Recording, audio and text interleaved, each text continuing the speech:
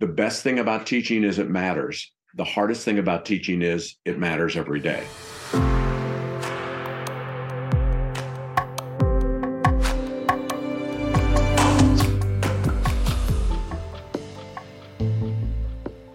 Well, I am very excited that today we have Dr.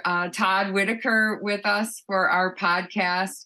And Dr. Whitaker, I don't know if you know this, but when I was a really young principal, your work really inspired me and helped me find the path to sanity as I was leading a school.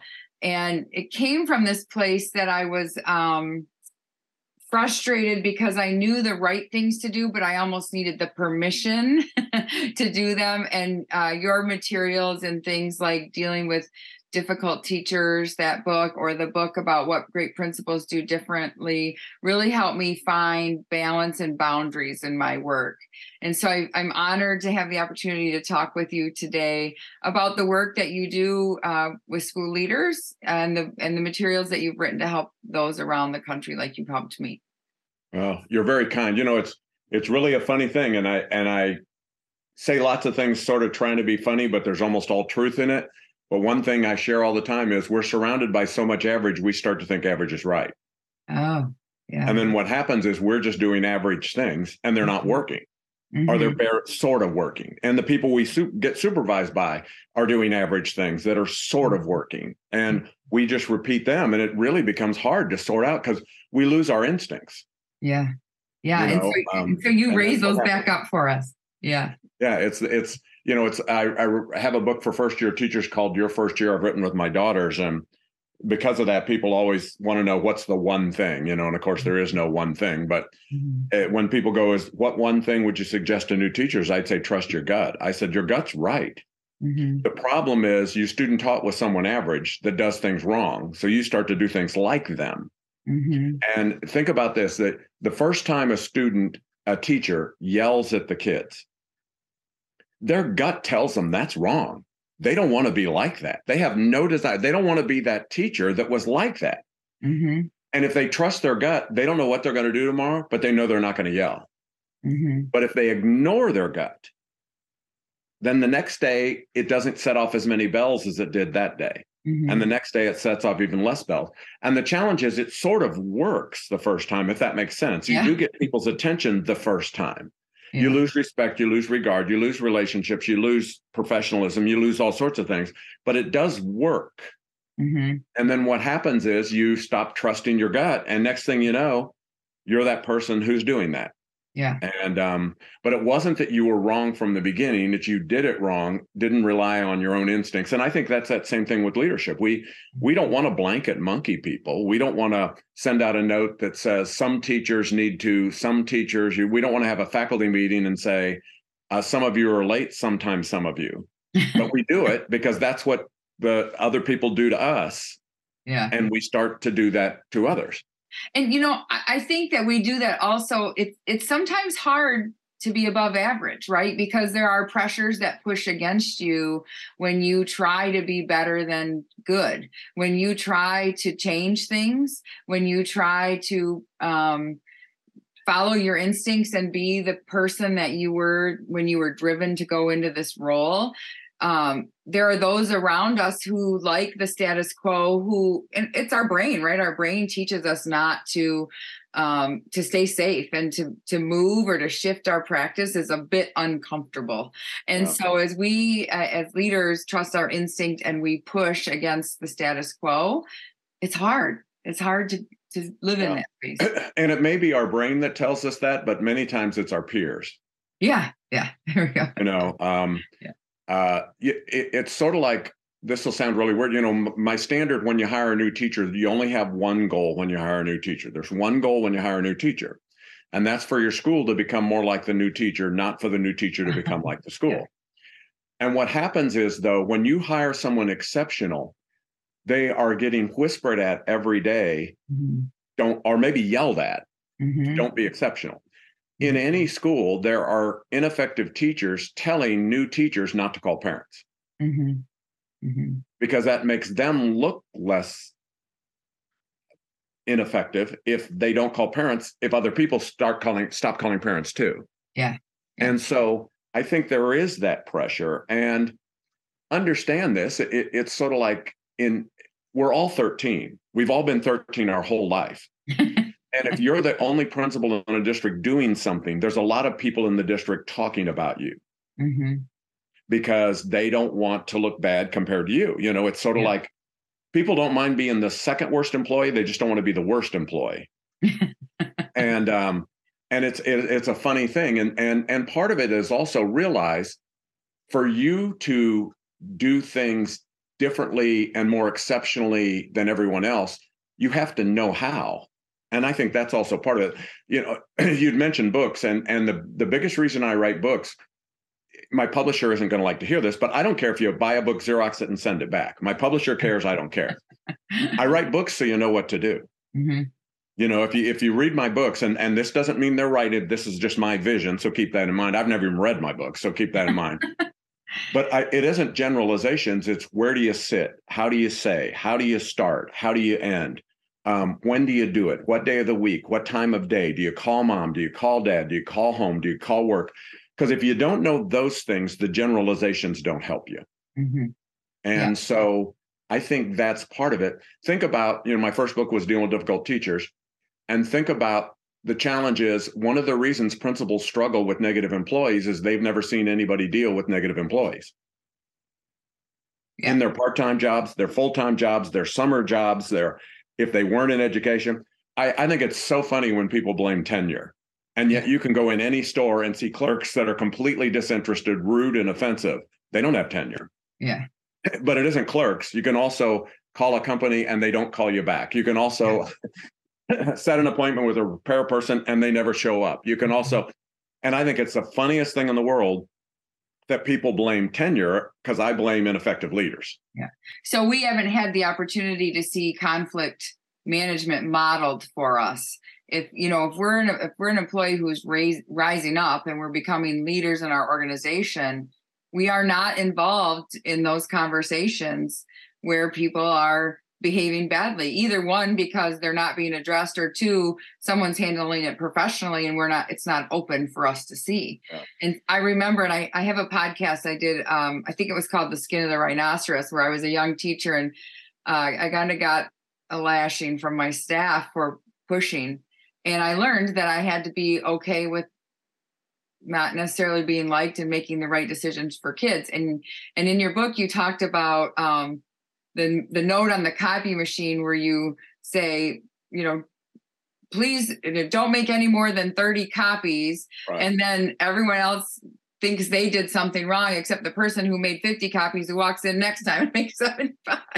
That was a perspective changer for me, that, if we message things in a way that we are rewarding and recognizing the people that are doing the right thing, those are the things people will aspire to. And so it really did help me know how to manage bad behaviors. It's really funny, because the one thing that I truly believe is a guiding light for every leader in every organization is this: if you do everything based on the best people, you never make a wrong decision. Because you had mentioned you got pushback when you worked with negative people. You didn't get pushback from your good people. No, right. Unless you were doing it wrong. I mean, if you were humiliating or berating or belittling them, you would have got pushback from the good people. But otherwise, you don't hear it. See, and that's one of the things it's really important that we understand the difference between the best person and the worst person is a cavern, not a sliver. It's like they're not even in the same profession. Yes. And we think their votes count the same, and their votes don't count the same. They're not even close to counting the same. Yeah. And we also think about this. We also protect our ineffective people all the time, because we think if we appease them, they'll stop complaining. But what we've learned is the less they have to do, the more time they have to complain. That's true. And we punish people for being good. And it's the complete wrong way of thinking of everything. And what happens is, and this is what you'd mentioned, in an organization with a great leader, the people that are isolated are the ineffective people. An organization with a poor leader, the people that are isolated are the good people. And that's where we get confused. We think that, and the other challenge, the biggest challenge a principal has is if they've never worked with a great principal. Mm-hmm. Yeah. Because then they have to figure everything out on their own. Literally everything they have to figure out on their own. If they've ever worked with one great principal, even if their personality is different, look at how many answers you already have. Mm-hmm. You may not do it like them, but at least you know what to do, the timing and that kind of thing, if that makes sense. Yeah, it does make sense. And it makes me think about this, that when, in my experience, when I honored the teachers who were doing well and I provided leadership to them, there became this little skirmish about, I'm gonna say equity, but it was more about fairness. Like, are you fair? And I always held in my own belief that I am fair, like I'm fair to students, right? Like everybody needs something different. And Sure. I'm going to address and reward those that live up to the expectation I'm setting. And I'm going to address, and I'm not going to reward those who are not living up to the expectation. Right. The fairness becomes the push from those who are not living up to the expectation. Fairness is only the push till you don't respond to their response. See, what happens with dysfunctional people? Dysfunctional people throw everything against the wall, and whatever sticks is what they continue to throw against the wall. Right. Yeah. If fairness, if you don't respond to fairness, they'll never mention fairness again. Mm-hmm. They'll mention something else. Mm-hmm. And so we get so confused. We think that really is fair. It isn't. That's literally a made up thing that they're trying on you today. Yeah. I was a high school principal when I was 25. Oh, wow. And a teacher could go, an ineffective teacher could go, what do you know? You're only 25. Guess what I'd say to them? What would you say? Nothing. Why would I say anything to them? You don't even acknowledge I don't even understand. I mean, why would I say anything? But what's funny is, what would most people do? They'd say something, wouldn't they? Yeah. Yeah, but I taught this. Well, I did this. Well, I know this. Well, it's like, what is that? I don't even understand that. But think about an average teacher responds to dysfunctional kids. A great teacher ignores dysfunctional kids. Yeah. And ignore is not avoid. Ignore is choosing to respond or not to respond when you need to respond. Mm-hmm. Why as an adult, we're all 13. Why as an adult would I respond to someone? It's like, think about a great teacher when a kid goes, your nose looks funny. The great teacher doesn't do anything. And the crummy teacher goes, well, your face looks funny. I mean, think about that. Yeah, it's true. Yeah. We're hoping they get to 13. I mean, that's what, and so it really is, that's trusting your instinct. And great principals treat the teachers like great teachers treat the students. We have the role model in our school. We're just looking up instead of looking down. Meaning, and I don't mean down in terms of importance, but we look up to someone at central office. And for leadership, I'm looking down to my very best teacher. And I don't mean down at. I mean, I'm talking about, I'm looking to my very best teacher. I go, what would they do with kids? At meetings, as a leader, I always sit next to the most dysfunctional teacher. Mm-hmm. And most people, the most dysfunctional teacher is the farthest away, which empowers the dysfunctional teacher. Mm-hmm. I sit next to the dysfunctional teacher. Well, guess where I learned that from, Sherry? Sit next to the most dysfunctional student. What does the best teacher do? And what does the worst teacher do? The dysfunctional teacher. It's the craziest thing I've ever seen. You go on a field trip, you set them next to you. You know the routine. Of course you would. And the other thing is, I don't let a cluster of 5 negative teachers sit together where they have the emotionally reserved section in the back of the faculty meeting. You switch the back to the front to the back, take away every chair. And then I sit next to the most challenging person because it takes away their power. And all you have to do, literally all you have to do is think, what does the very best teacher do? And then do that. And it sounds I call it as simple as just not easy. Yeah, if you think about that too, it even goes to communication. If you think about the letter you would want your most effective teacher to send to parents, that's the letter you want to send to your staff. It's not, all of the kids were terrible today, and so I gave them all a reduced recess time. It's going to be how uplifting some of our leaders were and how they supported the classroom's learning. It's the same messaging, just in a different in a great teacher's audience. classroom, every student thinks they're the favorite. And isn't that funny? Because they think they're the favorite. They think they're getting treated special, and they don't complain when you're getting treated special. Yeah. The other thing is, I know this sounds really weird, and I say things simply, but I explain how to do it. That's why I write books, because I also talk fast. I don't want the good people to be in charge. I want everyone to know the good people are in charge. Mm-hmm. Because that way, if you want to be in charge, what do you have to be? A good leader. Good person. But then I also teach everyone what's right. That's why I did the Friday Focus, best leadership tool I've ever used in my life. It's a constant drumbeat of what I value and what's important. So that way, no one has to guess what matters.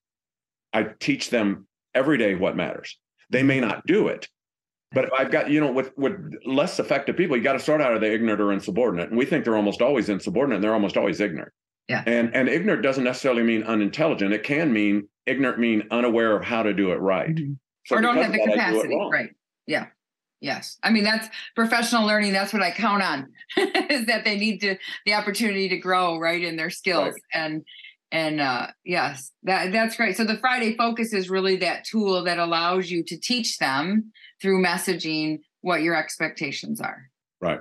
Mm-hmm. And it's I wrote a second edition of Motivating Inspiring Teachers just to include another chapter on the Friday Focus. Mm-hmm. But I literally break it down. How come on this example you used 3 people's names? How come on this example you didn't use anyone's name? How come on this example you used one? Because if you don't understand that, what I think is interesting and not good people, because I really only talk to smart people. I don't know if you've noticed that or not. That's the only reason I did this with you. Well, thank you. but what happens is, like I'll mention the Friday Focus and I go, it's a staff memo, and I go, it's a little different than the average staff memo. And below average people always go, I do a staff memo. Mm-hmm. And it's like, great. Yeah. Great. Then they're sending out the details of, the upcoming assembly and the, parent pickup line and not the things that message what's important to grade. Ineffective people always work to make sure something new doesn't apply to them. That's a good point. If I use an example of a second grade teacher, an ineffective first grade teacher literally says, I teach first grade. Yeah. The great high school physics teacher goes, I see how that would apply in physics class. Because you're looking at how you could utilize it, not how to avoid it. Yeah, that is a profound statement. The ineffective people work for it not to apply to them. Right.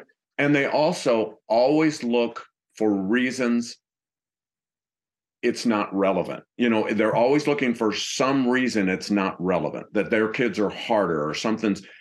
Think about if you have an ineffective second grade teacher and the kids go to a great third grade teacher, the second grade teacher spends the whole year talking about how kids mature in third grade. Mm-hmm. And then if they go to a crummy fourth grade teacher, the fourth grade teacher talks about the fourth grade backslide. Mm-hmm. And then the second grade teacher and fourth grade teacher become besties. And they talk about how the odd number years, everybody knows are so much easier than the even number years. And it must be nice having that sweet spot third graders. And they hang around other people who are like that. Yeah. And it reinforces you. And then you never feel abnormal. Mm-hmm. But in my school with the Friday Focus and my group of positive people gets larger and larger and larger, the isolated people become the ineffective people. And in most schools, the isolated people are the effective people. Yeah. And that's so sad. It's so sad that people feel alone when they're doing the right thing, right. And particularly in our profession. But for our leader friends, one thing to remember is you can also hire great people because average people don't want them in their school. Yeah. They're always looking to, and great people have more ability to move than anyone else. That's why you've got to be really treat them special because they are special. Yeah. But you can also hire them because they want to make a difference. And if they're in an organization where they don't feel like, and they don't want to make a difference in their class, they want to make a difference in the school. Yeah. And if they're not given that opportunity, they're going to find a place where they can make a difference in the school. And so as leaders, never be discouraged about, there's a terrible teacher shortage, but the best principals don't talk about the terrible teacher shortage because the best principals are always snagging the best people anyhow. Yeah. So they used to have 50 candidates. Now they have 3 candidates, but the best principals are getting the 3 best candidates. Yeah. It's everyone else who's suffering. So I say that I think that our work as school leaders, one of our primary responsibilities is culture building. And I feel like the work that you do about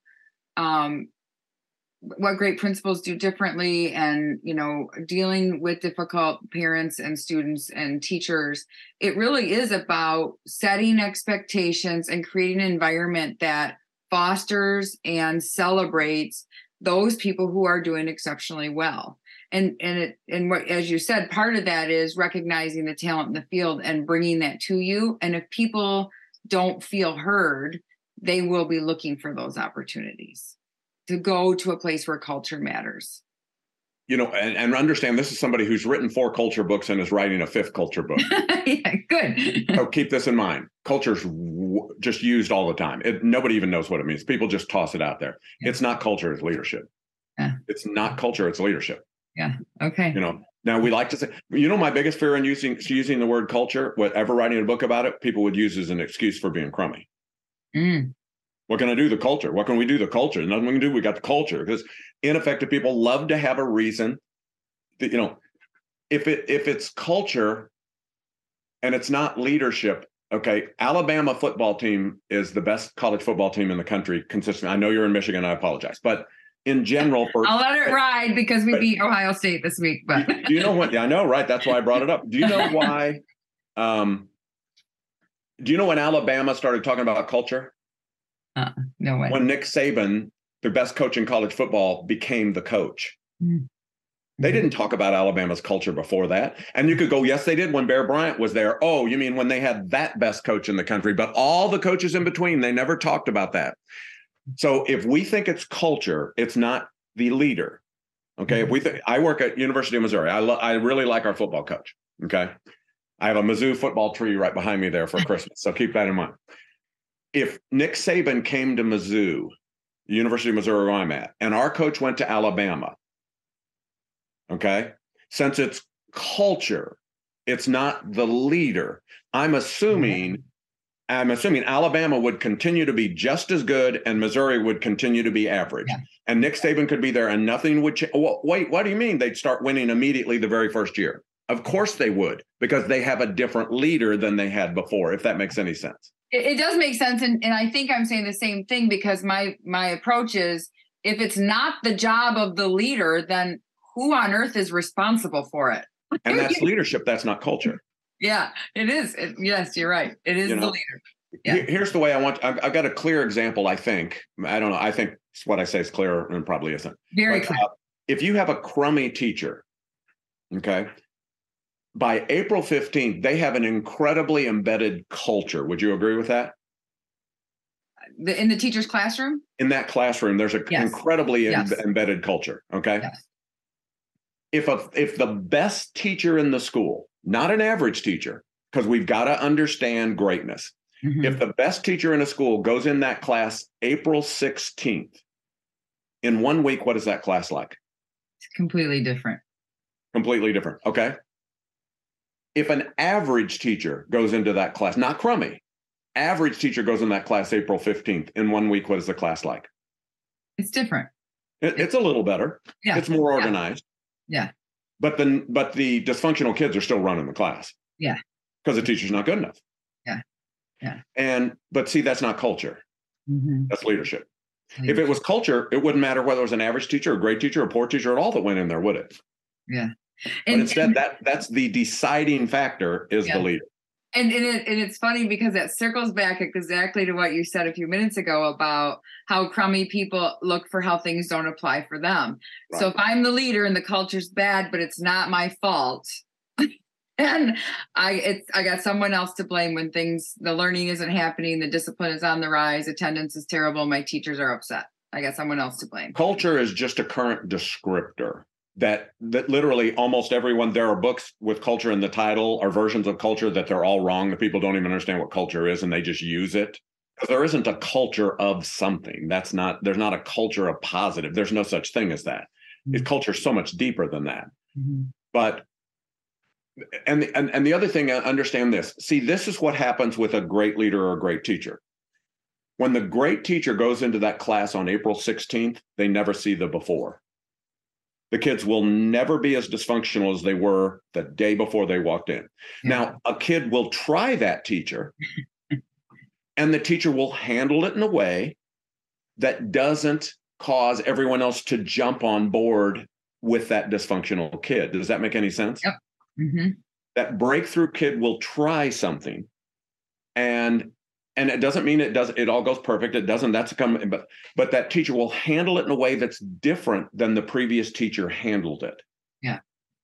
And because of that, there aren't 23 other kids chiming in anymore. Yeah. There may be 2, but before there was 23.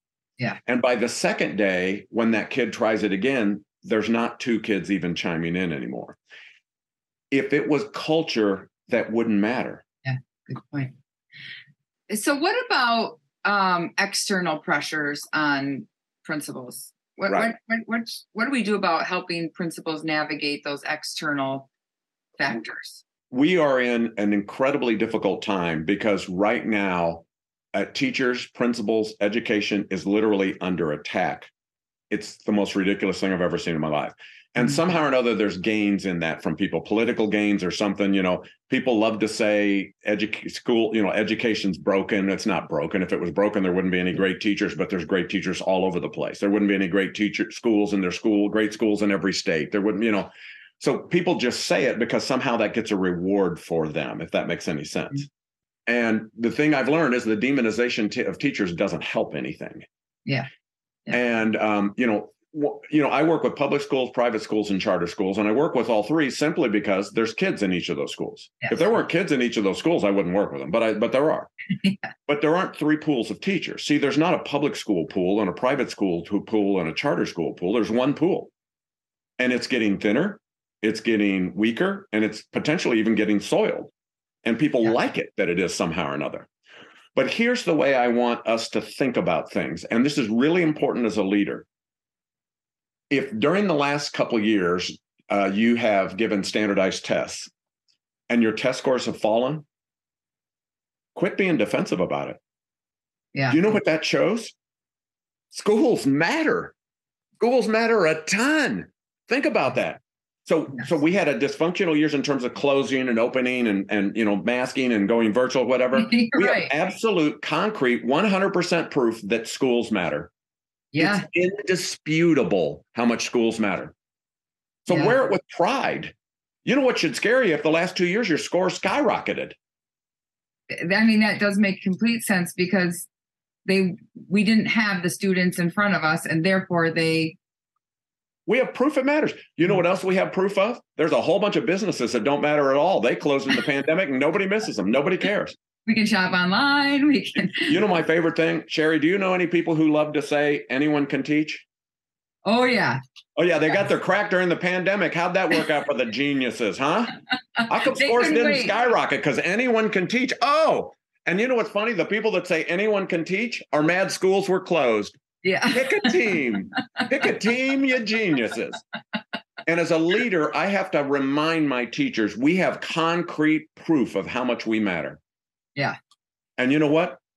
Language arts scores went down, math scores went down, and student behavior went down. You know why? Because a big part of our country needs schools to help students understand how to behave, how to treat other people, how to interact with others. Yes. We have irrefutable proof. I live in a town where we have bank branches, and during the pandemic, they closed all over town. You know what's weird? Hardly any of them have opened. They didn't open back up, did they? Nope. Because you know why? We don't need them. Yeah. They got us on an app. They got us online. We tried closing the schools down. And you know what we know? We need them like crazy. We need them more than we've ever needed them. Yes. We've never needed schools so badly. And so I want principals to carry that as a badge of honor and help their teachers understand we have proof of the significance that we offer every day. And so when I think about that and I apply that to the question I asked you, the idea is that we need to stop being so defensive and start standing up and knowing that what we do counts and matters and keep moving forward. Yes. We also need legislators. We also need school leaders. We also need state departments to also quit being defensive and quit being attacking schools. They have got to stop. They're demonizing schools. You know, everybody, all the listeners probably know this. I think it was the Gallup polls came out. I think it was September 1st, and I could be incorrect, so I'm doing this off the top of my head. And I believe they've done it for 39 years. And there's 2 main questions they ask. How do you view your local schools, and how do you view schools in general? Mm-hmm. How do you view your local schools had a larger increase this year than it's ever had in the history of the Gallup poll? Huh. You know what? how you view schools in general has fallen because people we don't know. See, what happens is we watch the news, we listen to news, we see nonsensical stuff posted on Facebook about kitty litter. Yes. And we start thinking all the schools are doing it but ours. Yeah. And, and that's made up. That literally is made up. Yeah. If it wasn't made up, you would have crazies doing announcing from in front of the school, broadcasting in front of the school. Yeah. So the same approach that you talk about in terms of sending out your messaging to your staff is sending it out to your community. Talk about the good things that are happening, being straightforward about the positive things in your school. And yes, but you want to know the winning message to your community? Make sure every kid has a great teacher. Yeah. I mean, that's the winning message. That's the only message that matters. Because do you have children, Sherry? I do. I have 3. Okay. You know what's really weird, and I don't know how old your kids are because I'm assuming your kids must be really, really young just looking at you. But anyhow. Thank you, but no. I need friends. All the friends I can get here. But anyhow, think about this. No matter what anybody says about your school, if your 3 kids came home and loved school, you couldn't care less what anyone says. Mm. And no matter what anybody says about your school, if all 3 kids come home and don't like their teacher, you couldn't care less what anybody said. Yeah. That's the message that resonates. The challenge we face in education now, before we used to think about crazy parents going to school board meetings or going and dealing with the principal. Now the problem is it's crazies who don't have kids going to school board meetings. Yeah. Because they've gotten online or they've got heard on broadcast or they listen to a certain person that tells them schools are doing this and schools are doing this and they're grooming kids and they're have kitty litter. And what happens is, and they have nothing to lose. Yeah. Because understand, this as a principal, a parent comes in on attack mode. They still have a little hesitation because their kids have to come to school tomorrow. Yeah. They don't want their kids. The person who comes in who doesn't have kids, they have no limitations. Good point. I think there's one other reason people attack teachers. You know what that is? What's that? I think people who don't have jobs that matter are jealous. Yeah. I want you to think about this. How many jobs do you know people 10 years later go, and you've made a complete difference in my life. You have changed. You're the most inspirational person I've ever been around. There's not many, are there? Not many. You're right. And understand this. If you hate your job and you're kind of down on your job and on your luck, you're looking to put everybody else down. Ineffective people don't work to bring themselves up. They work to bring everybody else down. Yeah. And what happens is, think about this. I look around and I'm thinking that teacher's making a difference in people's lives every day. Mm-hmm. Nobody thinks I make a difference in anybody's life every day. Yeah. And I don't like my job, and my job's boring, and my job's crummy. So I'm putting down, they get summers off. I'm putting down the hours that they work. I'm putting down, they get this. But what I'm really is, I'm just jealous because they matter and I don't. And we're such mission-driven people in our work that we don't recognize people who are doing work that doesn't fulfill their bucket like our work does. Right. Sure. Right. No. What's the problem? And what happens is, but the challenge is, and what makes our job so hard is, to be effective, you have to care every day. Mm-hmm. I needed my teachers to do 2 things every day. I need you to care and try. If you care and try every day, I can help you become great. But if you don't care and try every day, I can't help you become great. And in other professions, it doesn't matter if they care and try every day.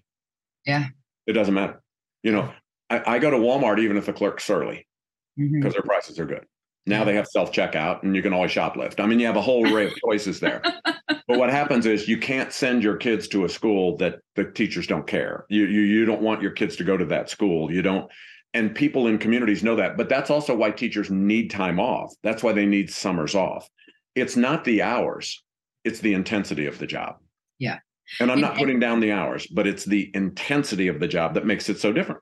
Yeah. And I think, too, that plays into our burnout, because when we are giving that level of intensity and it goes on day after day throughout the school year, and then people say that, we're not good at our job, that the kitty litter example, you're just so exhausted at that point. How do you combat that? Somebody asked me on Twitter the other day, how does a principal take care of the students? And I said, I don't have any idea. I know how a principal takes care of the teachers, and I know how the teachers take care of the students. Mm-hmm. And you make teachers feel special because they are special. You make them feel important because they are important. But one of the things, the minimum goal of every faculty meeting is I want teachers to be more excited about teaching tomorrow than they were today. And great principals, without exception, have faculty meetings teachers look forward to and value. And average and below average principals, without exception, have faculty meetings teachers don't look forward to and value. But what we get confused is leadership's not an event. So a faculty meeting where you have a funny YouTube clip's great, but that's really not what that means. And it isn't cupcakes and I like frosting. It really is, you have to leave them with something specifically they can implement in their classroom the next day that will make them more excited about teaching. And that's a fairly high standard, but that's the difference between great and average. And you constantly have to make people feel important. And, the Friday focus, the drumbeat underneath that is how lucky we are, how blessed we are, how thankful we are, how fortunate we are. Because what happens if that doesn't come from the leader on a regular basis, not once a year, not at the start of the year, not that it's too late. How lucky we are, how blessed we are, how thankful we are, how fortunate we are. Because in the teacher's lounge in every school, especially as we get tired, the drumbeat becomes how unlucky we are, how cursed we are, how overworked we are, how underpaid we are. And if you don't hear this drumbeat, you start to listen to this drumbeat.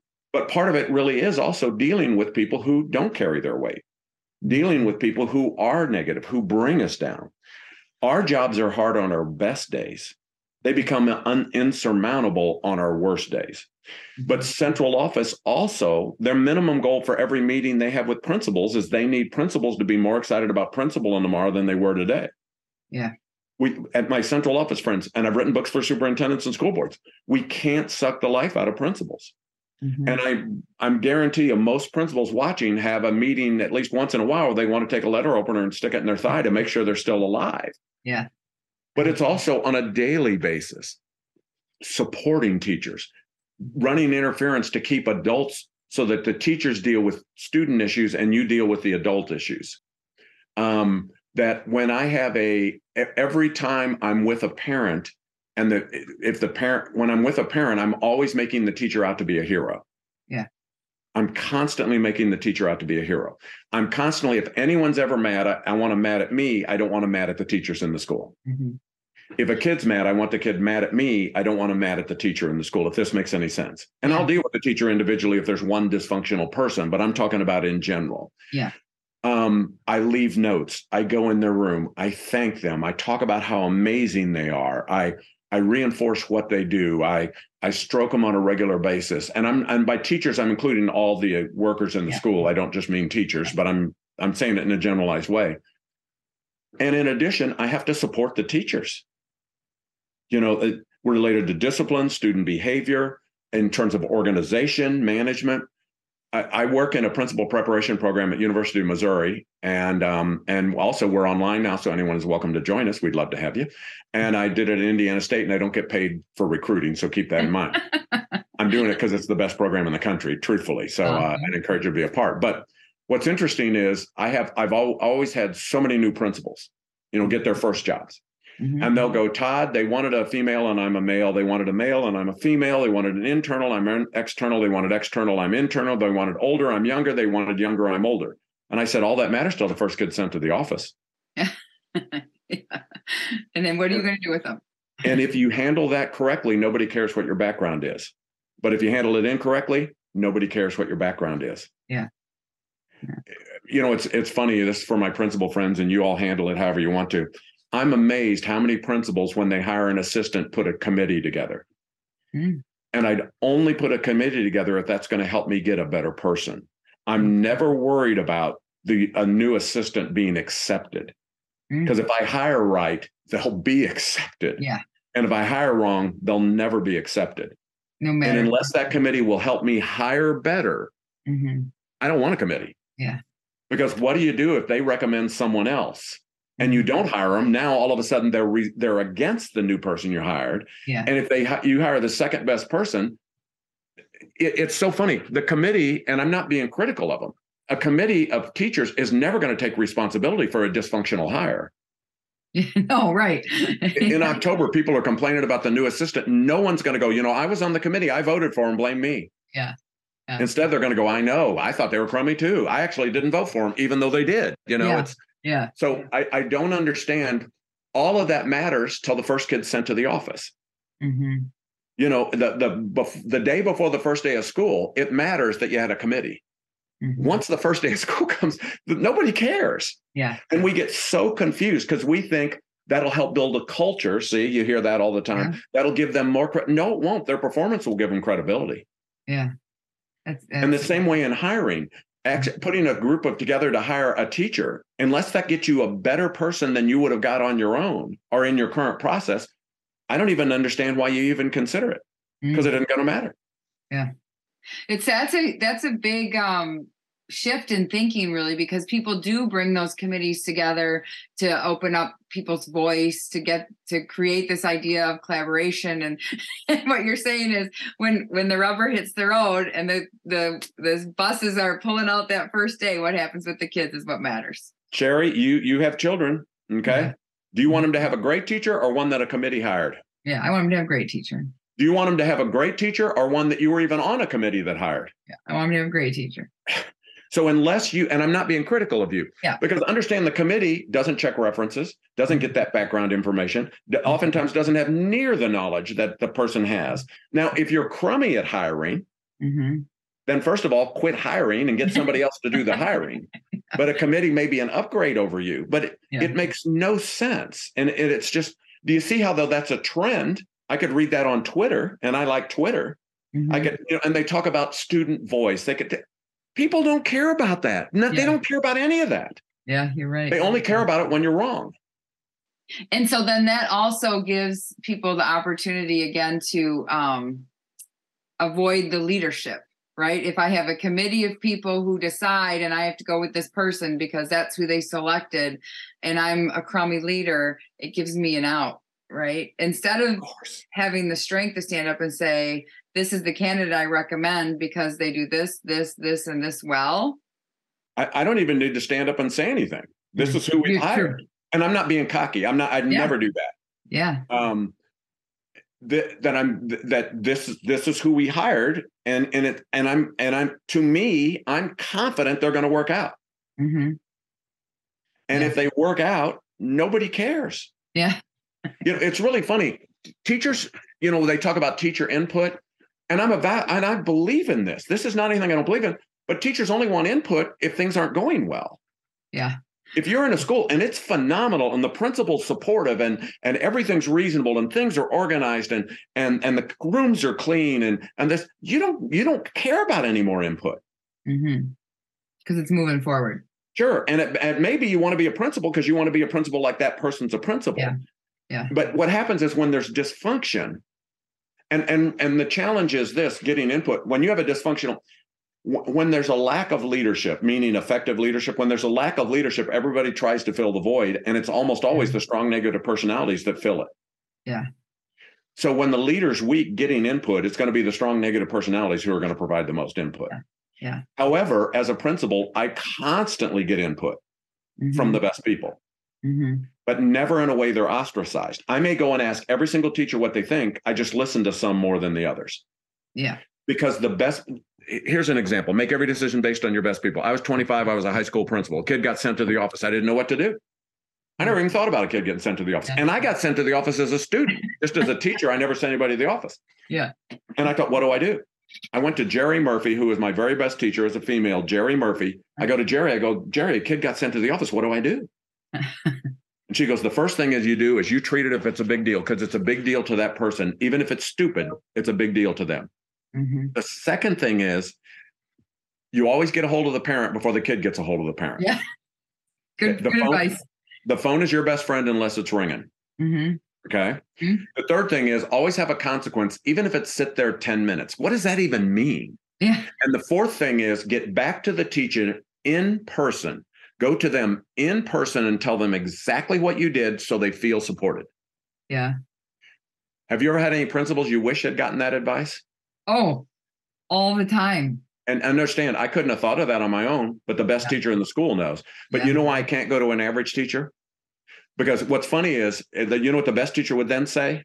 At the end of that advice, you know what the best teacher would say? But if I send them, I don't care what you do because it doesn't matter. If I ever send them, I just need them out of class so I can get class back and then I can go talk to them. Yeah. The average teacher will say, do this, because the best teacher says, do this. But if I send them, do less. Yeah. The average teacher says, do this. But if I send them, do more. Then I want them to have X, Y, and Z consequence, right? Not, Yeah. But if I send them, because the great people have a vision of the entire organization, average people only have a vision of their role. Mm-hmm. And that never changes. I also heard you talk about ownership, right? So the great teacher says, I'm going to manage that relationship with that student when I have a minute. I just need a minute to collect the group. Right. But I own the relationship and what's happening with that student. Right. And the ineffective teacher doesn't want to own it, doesn't want to be part of the solution.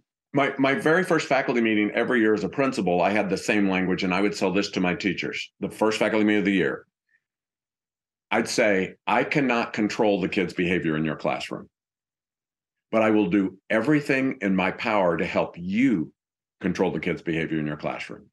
Mm-hmm. And here's what I need to do it. And I'd talk to them about the specific expectations for me to help you control the kids' behavior in your classroom.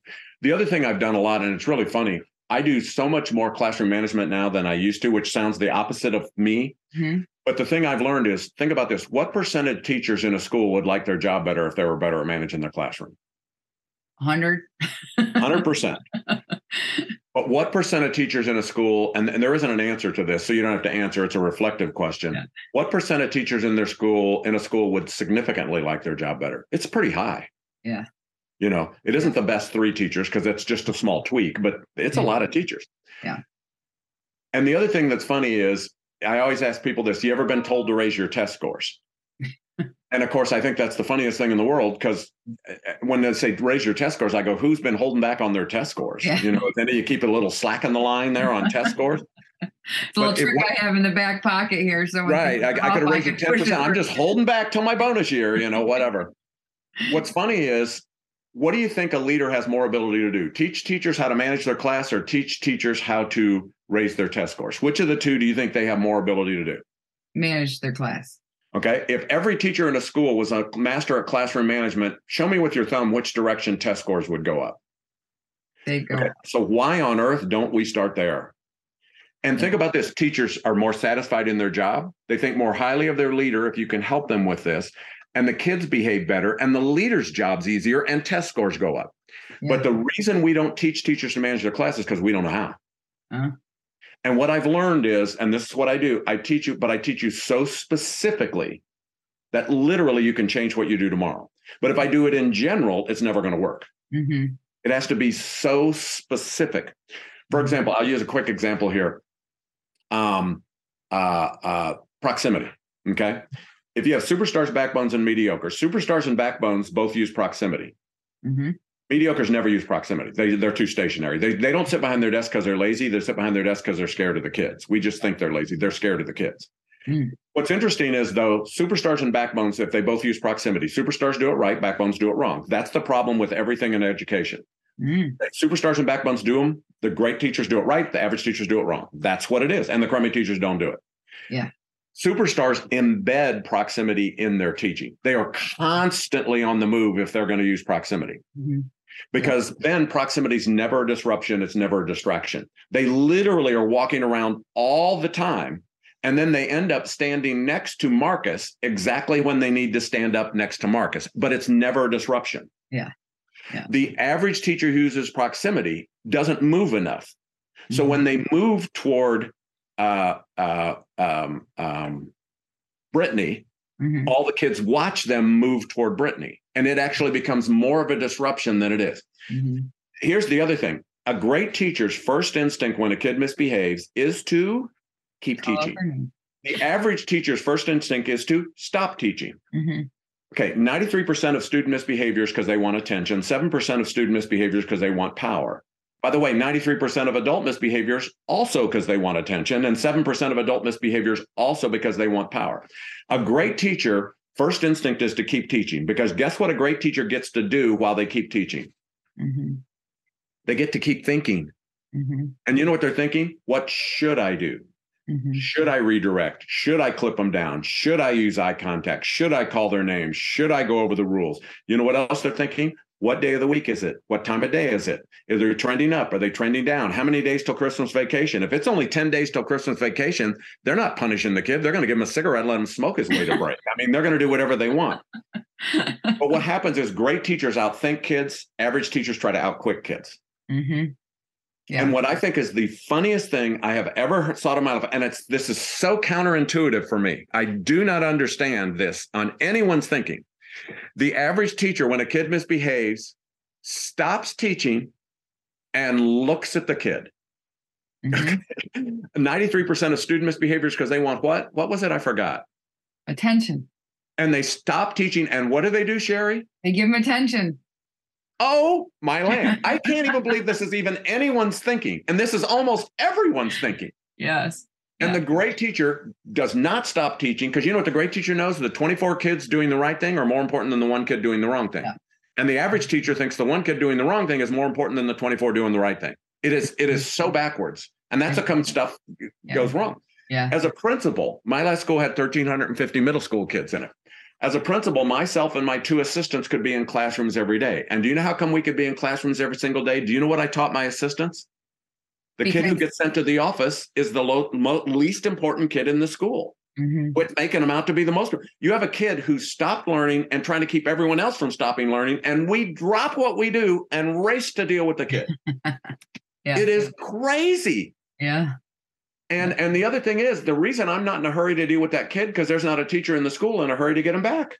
Yeah, good point. Yeah.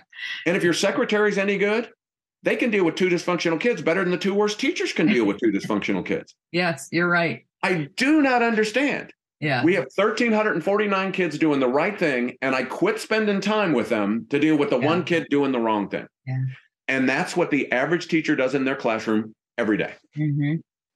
So I think it's really interesting that you raise this issue about where principals need to focus their energy, because we spend a lot of time focusing on helping principals become instructional leaders and having them focus on curriculum and, monitoring lesson plans, all of which are important tasks, but it's completely meaningless if there's chaos in the classrooms. And so principals do need to be experts at classroom management and helping teachers understand how to operate. That is instructional leadership. Yeah.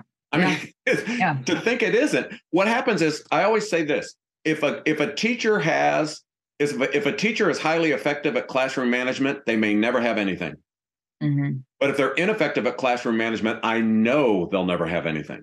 And the 2 reasons, and research shows before the pandemic, during the pandemic, and after the pandemic. Isn't it weird? I guess we can't blame the pandemic, can we? Do you know the 2 biggest reasons teachers quit?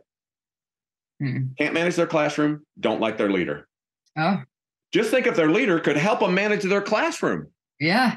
Wow. That's the principal that isn't worried about turnover. Yeah. And that's super interesting research. I hadn't heard that it was the same pre, during, and post. It's exactly the same. Wow. There is so many studies for this. And it's just funny because what happened is the leaders weren't doing it before the pandemic. They weren't doing it during the pandemic, and they're not doing it after the pandemic. But what's happened is the pandemic has raised everybody where now you come to work and you're at 80% instead of 100%. So when you're not effective, what happens is it's harder. The other thing is, I think because of the fact we weren't in school, even though anyone can teach, I've heard, anyhow, even though we weren't in school, it went from 2 dysfunctional students to 4 dysfunctional students. Yeah. And when it gets to 5, you're really in trouble because don't teach in a pentagon, you only have 4 corners. And if you have 5 problem kids, you really have an issue because you only have 4 corners. Yeah. But I think what's happened is then we were always on the cusp of burning people out, of working too hard because our jobs are so hard. So intense. And the pandemic just exposed it. Yeah. And, it's one of those that had just pushed us over the edge. We were close enough that all of a sudden things became too difficult. Yeah. And I say that the pandemic gave educators a little bit of taste of a home balance that we were used to ignoring, right? That we could, no question, we could foresee it for 9 months and push through because we're of our hearts. Our hearts are in the educational field. But suddenly the things that were happening at home were also really important. And no question. It was hard for people to pass that. And you came and realized this. You came in, meaning educators, came to work trying to stay healthy, trying to keep their kids healthy, trying to keep their families healthy. And there's people screaming at them for trying to do it. Yeah. Yeah. I want to thank educators And I want to thank educational leaders for showing the world how to lead. Understand, there are so many people that have been in positions higher than that, whatever that means, at the state level, national level, that haven't shown people how to lead. Yeah. However, educational leaders did. They put the students first. They put the community first. They put parents first. They put faculty and staff first. And they have shown people how to lead. And that's exhausting. Yeah. But I want everyone to also remember this. We actually have chosen a profession that matters. That's what makes our profession so special. The best thing about teaching is it matters. The hardest thing about teaching is it matters every day. That's what makes it so different, because most jobs don't matter every day. You can have the world's best salesperson, and they can have a phenomenal sale on Monday. Nobody cares if they don't even come to work the rest of the week. They're still salesperson of the month for a phenomenal sale. And I'm not belittling that. I understand that. But in education, it's not like that. It's every single day. You know, one of the things I write about in my books, it's 10 days out of 10. And that's really hard. It is 10 days out of 10. For every kid. You know, it's funny, I work with retailers and that kind of stuff and people in all sorts of professions. I don't like it as much, but I do it. And one of the things I always teach them is never take out the last customer on the next customer. And I want you to think how hard that is in education, because in a profession, that last customer is gone. Yeah. In education, that last customer is still sitting right in the classroom next to the other kids. And that's really difficult to do. And it becomes so personal, but it's also personal to the parents, to the kids, to the families. I mean, what we do is so personal. You have the most precious commodity there is. Yeah. And the other thing for school leaders, and this is the importance of our schools, your school today is going to be your community in 5 years. Yeah. And that's what I think is the strangest thing about communities attacking schools, because that's going to be your community in 5 years. Yeah. And so you have to build it the way you want it to be. Exactly right. And our job is not to reflect society. Our job is to cultivate society. The pandemic's shown us that. Yeah. That's a great paradigm shift as well. You know, but be proud that what you do matters. Be proud that what you do is significant. Be proud that you have chosen the single most important profession that there is. And make sure the people in your school are also proud. They should be. They should be. What an honor it is to be in education. What an honor it is. And we can never lose sight of that. Yeah. And I just want to say thank you for doing the podcast today. I mean, to give us your time and to share with school leaders this idea that there are boundaries they can set. There's good work that they can do, and they are the leader. Is really important message. But I also need to thank you for my own professional career, because you taught me so much, even though we had never met before. Today, you taught me so much that empowered me as a leader. And so thank you for that. You're kind. And I'm Todd Whitaker's nobody. But if you ever want to visit, my website's toddwhitaker.com. I don't have any people. Contact me anytime, because our jobs can get lonely. Yes. You know, our job. It's teachers too. I always say teaching is the most isolated profession, and you're never alone, which is incredibly interesting. And on Twitter, I'm at Todd Whitaker. Give me a holler anytime. I'd be happy to visit. I just want to do anything I can to support educators. That's why I got into education. Join us for our next episode of The Principalship, the worst job I ever loved.